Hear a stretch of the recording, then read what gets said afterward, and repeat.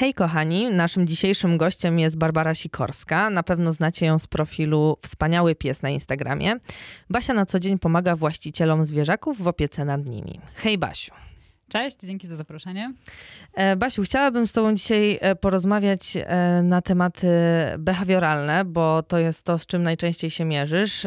Wiem z twojego właśnie także profilu, że sama miałaś problemy ze swoim zwierzakiem. Dokładnie. Moja Ezra była adoptowana przeze mnie ze schroniska i przyznam, że mimo, że już wtedy wiedziałam, że będę chciała się zajmować pracą z zwierzakami, no to ładnie mówiąc nie wiedziałam, na co się pisze. Ezra okazała się potwornie lękliwym psem, bardzo reaktywnym. Do tego stopnia, że na przykład jak zatrzymywałam się na ulicy na 3 sekundy, żeby, nie wiem, sprawdzić godzinę, no to Ezra podnosiła taki jazgot z emocji po prostu dlatego, że stała w miejscu, że ludzie wyglądali z okien, czy na przykład nie katuje psa, bo po prostu tak to brzmiało. No a wisienką na torcie było to, że mniej więcej pół roku po adopcji wyszły jej problemy neurologiczne, tak zwany syndrom łapacza much, który powodował u niej po prostu halucynacje, a to z kolei przerodziło się w jeszcze więcej absurdalnych lęków, takich jak lęk przed cieniami, lęk przed światłem, lęk przed wiatrem. Ja myślę, że nie wiem, czy że tak w apostrofach, czy zwykły człowiek to zauważa, ale jak zmienia się temperatura, to zmienia się gęstość materiałów i one czasami wydają takie strzyknięcia. Więc jak rano pada na przykład światło na okno, to one zaczynają strzykać. I na przykład między innymi tego Ezra się bała, więc miałyśmy pracę długą i ciężką, ale mogę powiedzieć z ręką na sercu, że było warto. No to wspaniale to słyszeć i zresztą widzieć, bo na co dzień możemy to właśnie gdzieś widzieć na twoim story czy na zdjęciach. No dobrze, ale powiedz mi w takim razie może na samym początku, kim jest behawiorysta? No słuchaj, wybrałaś tutaj pytanie, temat rzeka na początek. Ale uważam, że jest to bardzo cenne pytanie. Myślę, że czasem mam wrażenie, że nawet niektórzy behawioryści nie wiedzą, kim są behawioryści i skąd to się wzięło, więc może po prostu zaczniemy od początku. Więc tak, może inaczej, jak psychologia zaczynała być popularna, no to właściwie stało się to za sprawą niejakiego Freuda, tak? Tyle, że Freud, mimo że zasłużył się jakby dla nauki tym, że właśnie rozpopularyzował psychologię i dzięki temu ludzie teraz pewnie chodzą częściej do psychologa i tak dalej, no to niestety jego nurt psychoanalizy był wtedy bardzo, bardzo nienaukowy. Miał on różne dziwne teorie, na przykład, że lęki u kobiet jest to spowodowane jakąś kobiecą histerią, która pochodzi z macicy i dlatego trzeba wyciąć jej kawałek nosa, bo nos jest powiązany z macicą. No i był bardzo duży ruch do tego i jakby dużo naukowców się z tym nie zgadzało, z takim podejściem.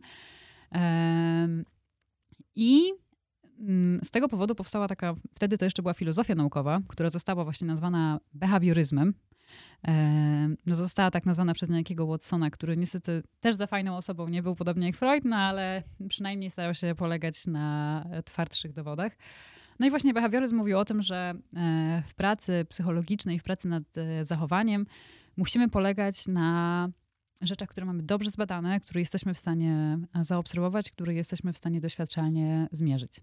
I właściwie tak powstał behawioryzm.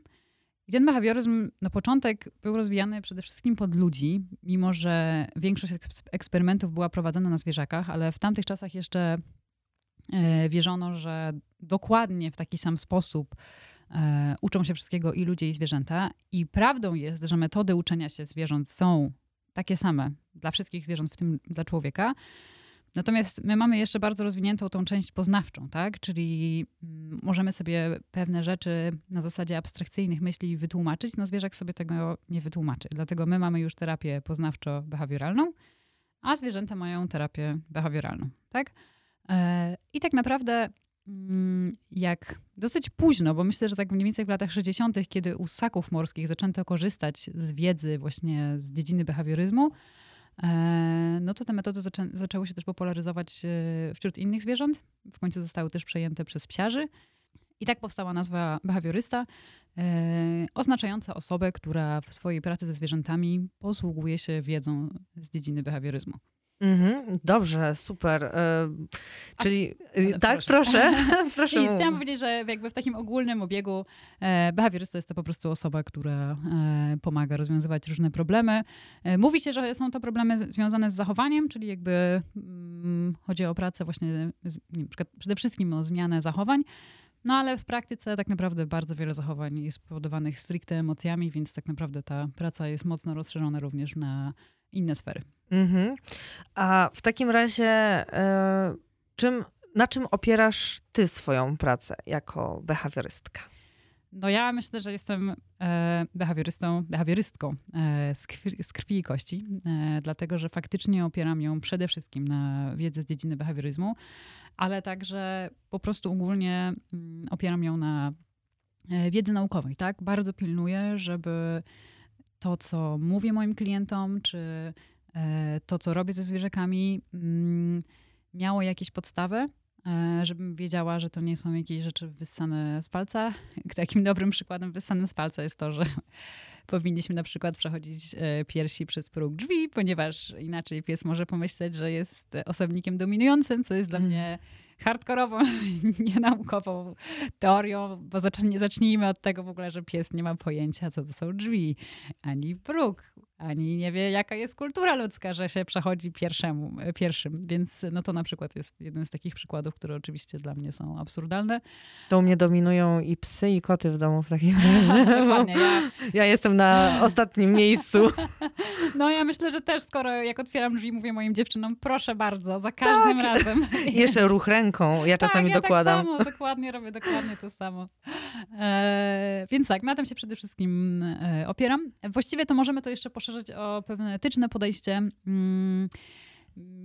Nawet jest na to fajna nazwa, tak zwana LIMA, czyli Least Intrusive, Minimally Aversive i polega to po prostu na tym, że staramy się dobierać metody, które są możliwie najmniej awersyjne.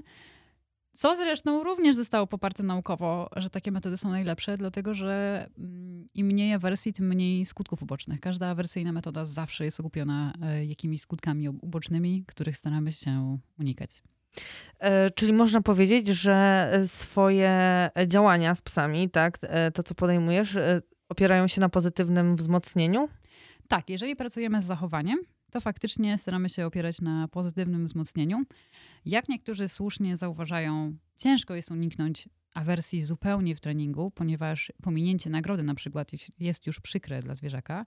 Natomiast bardzo często, jeżeli tutaj mogę sobie pozwolić na trochę więcej takich terminów naukowych, bardzo często jest mylona kara negatywna, czyli to jest taka sytuacja, gdzie zachowanie zostaje ukarane, ponieważ uczący się traci coś dla niego cennego, czyli na przykład zabieramy psu zabawkę. No i to się właśnie bardzo często myli z wygaszaniem, czyli z sytuacją, gdzie zachowanie, które wcześniej było wzmocnione, bądź gdy zwierzak spodziewa się wzmocnienia, nie zostaje nagrodzone. Więc tego wygaszania faktycznie jest, nie da się praktycznie uniknąć, no bo po prostu niektórych zachowań nie możemy nagrodzić, tak? Bo nie chcemy, żeby się one wzmocniły. Natomiast to wszystko się tyczy zachowań. Ja tak naprawdę w takiej prawdziwej terapii to bardziej opieram się trochę na innym rodzaju uczenia się, tak zwanym warunkowaniu klasycznym, albo ładniej i prościej powiedziane uczenie się podświadome. I to polega już na zmianie stosunku emocjonalnego wobec różnych bodźców, tak? Czyli na przykład jeżeli psiaki reagują agresywnie na inne psy, to tak naprawdę bardzo często podłoże jest lękowe i wtedy zamiast skupiać się na samym zachowaniu, skupiamy się na emocjach wobec tych psów i staramy się zamienić te negatywne emocje wobec psów na pozytywne. A jak możemy zmienić w takim razie takie emocje? Może masz na myśli jakiś przypadek, który ostatnio miałaś? Coś takiego, co możemy właśnie podpowiedzieć naszym słuchaczom. Mam taki jeden przypadek. Na przykład mam takiego psiaka Borysa, który agresywnie reaguje między innymi na samochody. I praca z takimi psami przede wszystkim skupia się na 2 zabiegach. I te 2 zabiegi to jest odwrażliwianie i to jest przeciwwarunkowanie. I już tłumaczę, co tam się pod spodem kryje. Ale może znowu muszę tutaj zrobić mały wstęp naukowy. Okej, to wróćmy sobie totalnie do podstaw. Dawno temu niejaki Pawłow, którego sporo osób kojarzy, badał sobie ślinę u psów i on zauważył, że jeżeli zapowiada swoim psiakom badanym posiłek, to one zaczynają produkować ślinę na samą zapowiedź jedzenia, a jeszcze nie na jedzenie. Czyli okazało się, że one tę zapowiedź zaczęły kojarzyć z jedzeniem, czyli z czymś przyjemnym. Ale okazało się też później, że jeżeli przestaniemy łączyć jedzenie z tym bodźcem, pierwotnie jakby obojętnym, już teraz nieobojętnym, bo zapowiadającym jedzenie, no to skojarzenie w końcu też się wygasza, tak? Czyli znowu przestaje być kojarzony, powiedzmy, niech to będzie dzwoneczek, bo tam różne są teorie, co to dokładnie było, przestaje być kojarzony z jedzeniem. No i jak to naukowcy odkryli, to się strasznie ucieszyli. Byli tacy, mówię teraz trochę tak kolokwialnie, ale jeżeli wrzucimy osobę, która boi się pająków do pokoju pełnego pająków, które są niegroźne, to ona się nauczy, że te pająki nie są groźne, bo to skojarzenie również przestanie być kojarzone z czymś groźnym. No oczywiście to się tak nie udało, bo takie osoby miały ataki paniki i były na maksa zestresowane. I dlatego powstało coś takiego jak odwrażliwianie, czyli zamiast pakować osobę do pokoju pełnego pająków, wystawiamy taką osobę na jednego małego pajączka, tak? Jak widzimy, że ta osoba przestaje się stresować przy tym małym pajączku, no to dajemy 2 pajączki, 3 pajączki, dużego pajączka. I dokładnie na tym polega odwrażliwianie u psów. Czyli jeżeli na przykład mamy psa, który boi się samochodów, to nie robimy tak, że od razu ładujemy go na autostradę i czekamy, aż się przyzwyczai. Aczkolwiek wiem, że niektórzy mają takie pomysły, to się zresztą nazywa zalewanie, którego ja nie polecam. No, po prostu zaczynamy od mniejszych bodźców. No i nie zawsze to oczywiście jest prosto do zorganizowania w mieście, ale dlatego ja też bardzo polecam sesje pozorowane. Więc ja na przykład wsiadam do samochodu, zapalam silnik, gaszę silnik, zapalam silnik, gaszę silnik i tak dalej, i tak dalej. Czyli możecie to po prostu na bieżąco kontrolować? Staramy się to kontrolować, jest to bardzo ważne i to jest moim zdaniem najtrudniejszy element terapii. Też najczęściej widzę u klientów tutaj taki spór, że ale jak to? Przecież mieszkam w mieście, jak mogę sobie z tym poradzić inaczej? No tutaj, jeżeli na przykład jesteśmy w totalnie patowej sytuacji, no to ja bardzo polecam jednak sięgnąć po farmakoterapię, w sensie po leki i nie ma się co ich bać. Naprawdę jakby w mojej całej karierze nigdy nie widziałam, żeby leki wywołały negatywne efekty. Z wyjątkiem leków na padaczkę faktycznie tutaj. Zresztą to była moja ESRA i bardzo źle jakoś je stolerowała, natomiast cała reszta takich leków, które mają stricte pomagać z lękami czy z zaburzeniami depresyjnymi, to widziałam zawsze same pozytywne efekty. Mamy też właśnie ten drugi zabieg, o którym mówiłam wcześniej, czyli przeciwwarunkowanie, które nam przyspiesza pracę. I to polega na łączeniu bodźców, które wcześniej były źle skojarzone z czymś przyjemnym. Czyli na przykład, jeżeli jedzie samochód i za każdym razem, kiedy ten samochód jedzie i w momencie, kiedy pies go widzi, pies dostaje powiedzmy wielki kawałek parówki, no to z czym zaczyna kojarzyć te samochody? No zaczyna je kojarzyć z czymś fajnym, tak?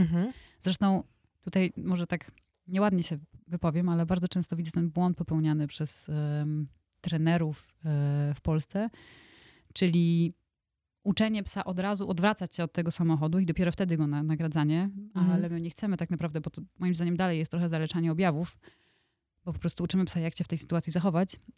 Zdecydowanie lepiej zacząć od nagradzania psa w momencie, kiedy on patrzy na ten bodziec na samym początku, bo my chcemy, żeby on konkretnie skojarzył ten bodziec z czymś przyjemnym. I to właśnie jest to przeciwwarunkowanie. Czyli tak jakby zmiana tego negatywnego stosunku do tego bodźca na pozytywny. I tutaj też, przepraszam, że jeszcze będę kontynuować mój monolog, chciałabym bardzo podkreślić, że jeżeli nagradzamy psa, który się boi, to nie wzmacniamy jego lęku. To jest totalna bzdura. No właśnie, to jest taki mit. Jest to bardzo, bardzo przykry mit, dlatego że wiele pewnie psiaków i innych zwierzaków zostaje bez pomocy. Nie da się nagrodzić lęku, nie da się nagrodzić tak jakby apostrofach znowu złych emocji, pozytywnymi bodźcami.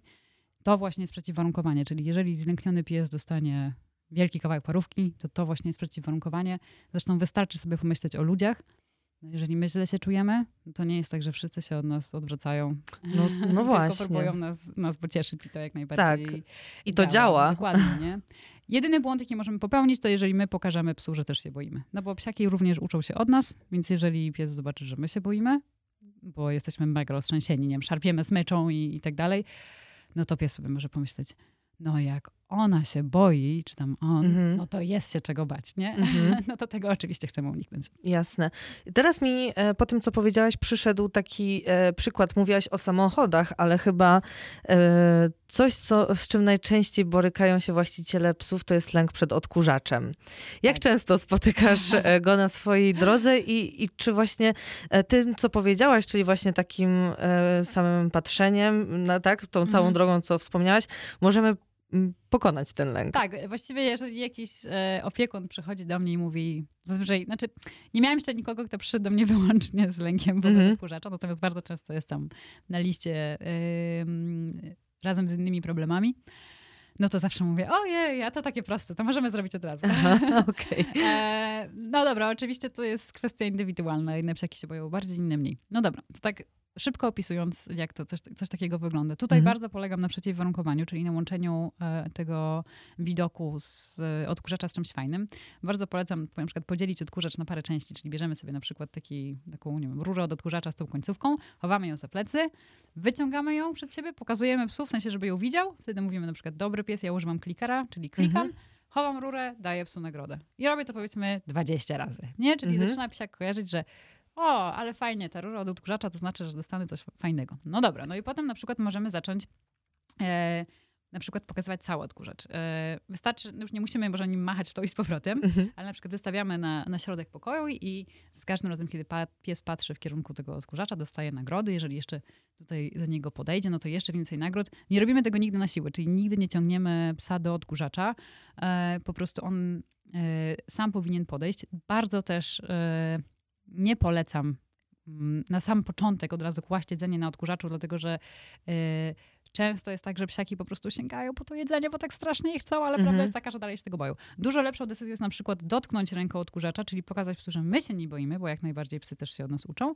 Jeżeli pies robi jakikolwiek krok w tym kierunku, no to też możemy go nagradzać i pokazywać mu, że takie fajne, pewne z siebie zachowania wobec odkurzacza nie przynoszą nic złego, a wręcz przeciwnie. No i jeżeli na przykład mamy psiaka, który jest już w stanie przebywać przy wyłączonym odkurzaczu, bo już sobie to wszystko przećwiczyliśmy i jest fajnie, no to możemy zacząć robić bardzo drobne ruchy tym odkurzaczem. Zaczynając od tego, że na przykład dosłownie tak go pykniemy ten odkurzacz. I tutaj znowu, jeżeli mamy marker, to klik, czy tam mówimy dobry pies i nagroda. I znowu delikatnie przesuwamy odkurzacz, nagroda. Jak mamy przećwiczone wszystkie te przesuwania odkurzacza, że już możemy wymachiwać tym odkurzaczem i nic się nie dzieje. Bardzo wiele psów, jak już zaczyna rozumieć tą zabawę, no to też się przy tym cieszy, no to możemy zacząć sobie ćwiczyć, to jest najbardziej taki newralgiczny moment, włączenie. I to dosłownie robimy takie włączenie. I natychmiast mega dużo nagród. Czyli żeby znowu jakby to włączenie, wyłączenie, ten krótki dźwięk, czyli dźwięk zapowiedział lawinę tych nagród. No i to właśnie wszystko jest cały czas to przeciwwarunkowanie. Jeżeli dajemy tę nagrodę w obecności tych wcześniej strasznych bodźców, a to, że wprowadzamy tak powoli ten odkurzacz, no to jest odwrażliwianie. I najlepiej zawsze łączyć te dwie metody. I co też jest bardzo ważne. Po pierwsze, to nie chodzi o to, żeby zrobić to wszystko w jednej sesji. Robimy to w wielu krótkich sesjach i dobrze jest następną sesję zaczynać troszeczkę wcześniej niż tam, gdzie skończyliśmy ostatnio. One tak powinny trwać 3 do 5 minut. I druga rzecz jest taka, że jeżeli tylko zauważymy jakikolwiek objaw stresu, to znaczy, że poszliśmy za daleko, nie ciśniemy dalej tego samego poziomu, tylko cofamy się o krok i wolniej podnosimy kryteria. Czyli jeżeli na przykład przesunęliśmy odkurzacz o 10 cm i tu pies nam się zestresował, to zamiast znowu to zrobić, to robimy, że przesuwamy o centymetr, o 3 cm, 7 cm i o 10 cm. Bardzo dobra, myślę, że to będzie metoda, sama muszę wypróbować, bo moje psiaki potrafią bać się już na samo to, że słyszą, jak wyciągam odkurzacz z szafy. Tak, to tutaj już można zacząć nawet od otwierania szafy, czyli na przykład sięgasz ręką w kierunku szafy, nagroda. Znowu sięgasz ręką w kierunku szafy, nagroda. Potem na przykład dotykasz tej szafy, nagroda. Czyli rozbijasz sobie to na czynniki pierwsze. Tak, dokładnie o to chodzi. Dokładnie o to chodzi. Super, bardzo mi się to podoba. Na pewno przetestuję. Ciekawa jestem, czy nasi słuchacze mają podobny problem. Ale okej, powiedziałyśmy sobie o odkurzaczu, powiedziałyśmy trochę właśnie o tych metodach pracy ze zwierzakami. Chciałabym w takim razie się dowiedzieć od ciebie, jak warto przygotować siebie i zwierzaka na spotkanie z behawiorystą, z taką osobą właśnie jak ty. Już jesteście umówieni na spotkanie, tak? To już pomijmy ten krok. Okay. Co dalej? Szczerze mówiąc, ja wymagam naprawdę niewiele. Jedyne, o co proszę, to żeby mieć ze sobą jakieś jedzonko, które pies może jeść i które lubi, o ile takie istnieje. No i właściwie tyle, bo tak naprawdę ja nie przepadam, to może dużo powiedziane. Czasami klienci piszą mi bardzo długie wiadomości i po prostu, no też taka jest moja charakterystyka pracy. Ja też klientów mam bardzo dużo, nie zawsze mam czas to wcześniej przeczytać. Najczęściej to robię w biegu przed spotkaniami. Dużo bardziej wolę na spokojnie wypytać klientów o wszystko, bo ja i tak prowadzę zawsze swój wywiad, bo muszę wyciągnąć wszystkie dla mnie istotne informacje. I praktycznie zawsze, jak kończę mój wywiad i pytam, czy coś jest jeszcze do dodania, to klienci, no nie wiem, nie pamiętam, kiedy ostatni raz powiedzieli mi, że jest coś jeszcze do dodania, bo ja i tak te informacje znajdę. Druga rzecz jest taka, że jeżeli mamy jakieś takie sytuacje, które dzieją się codziennie i których nie da się uniknąć, to wtedy proszę o nagrania. Natomiast absolutnie nie proszę o nagrania sytuacji, które klient musiałby wywołać specjalnie, dlatego że za każdym razem, jeżeli jakieś zachowanie się już wystąpi, to ono się wzmacnia, czyli po prostu będzie miało zwiększoną szansę występowania w przyszłości. Więc nie chcę, by klienci na przykład specjalnie zabierali swojego psa w stresujące miejsce, żeby pokazać mi, jak to wygląda. I też często mam takie, to może wyjdziemy na dwór i pójdziemy do psów, to pokażę, jaki jest agresywny. Ja mówię, nie, ja w to wierzę. My będziemy się tak starali już teraz rozegrać sytuację, żeby on możliwie nigdy nie był agresywny. Więc oczywiście wiadomo, no nie jest to zawsze takie proste, szczególnie jeżeli mieszkamy w miejscu, gdzie jest więcej psów, więcej ludzi. Ale tak, podsumowując, niewiele trzeba przygotować.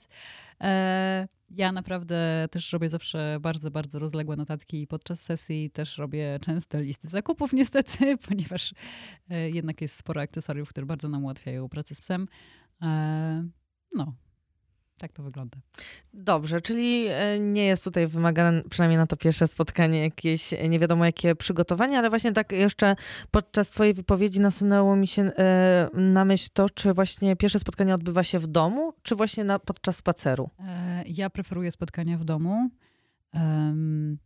Właśnie to mnie trochę przeraża, jakbym się chciała na przykład przeprowadzić poza miasto i wiem, że niektórzy trenerzy tak robią, że problemowe psy zapraszają do siebie.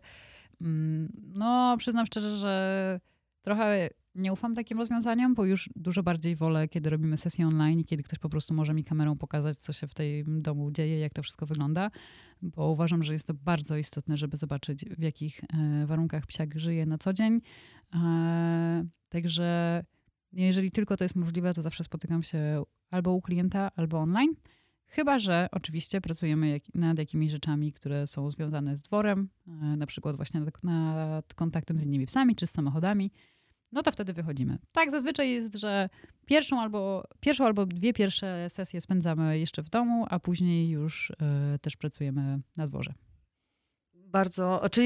Bardzo dziękuję, chciałam powiedzieć, i chciałam jeszcze dodać, że właśnie dzięki temu taka otwarta się stajesz jakby, tak? Na to właśnie, że na ten problem, który występuje, no, że nie ograniczasz, klient ci mówi, że okej, mamy problemy na spacerach, a ty mówisz tylko nie, no wszystko w domu przerabiamy. Nie, czyli sesje z tobą mogą też odbywać się właśnie na dworze. Tak, no właściwie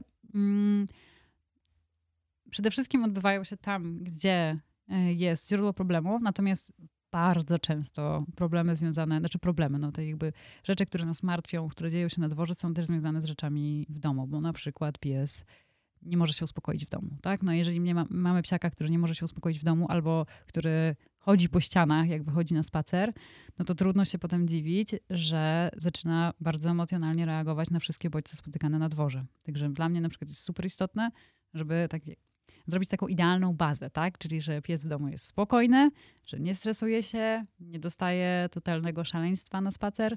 No i wtedy na przykład pracuje się z takim psem na dworze o wiele lepiej. Ale tak, no absolutnie nie ograniczam się ani tu, ani tu. Czyli najpierw przygotowujemy grunt, a później możemy Dokładnie. zacząć działać. No dobrze, dziękuję ci, Basiu, za naszą dzisiejszą rozmowę. Kochani, śledźcie nas koniecznie, dlatego że na dniach na pewno pojawi się następna część rozmowy. Jeszcze raz ci dziękuję i do zobaczenia. Dzięki, do zobaczenia.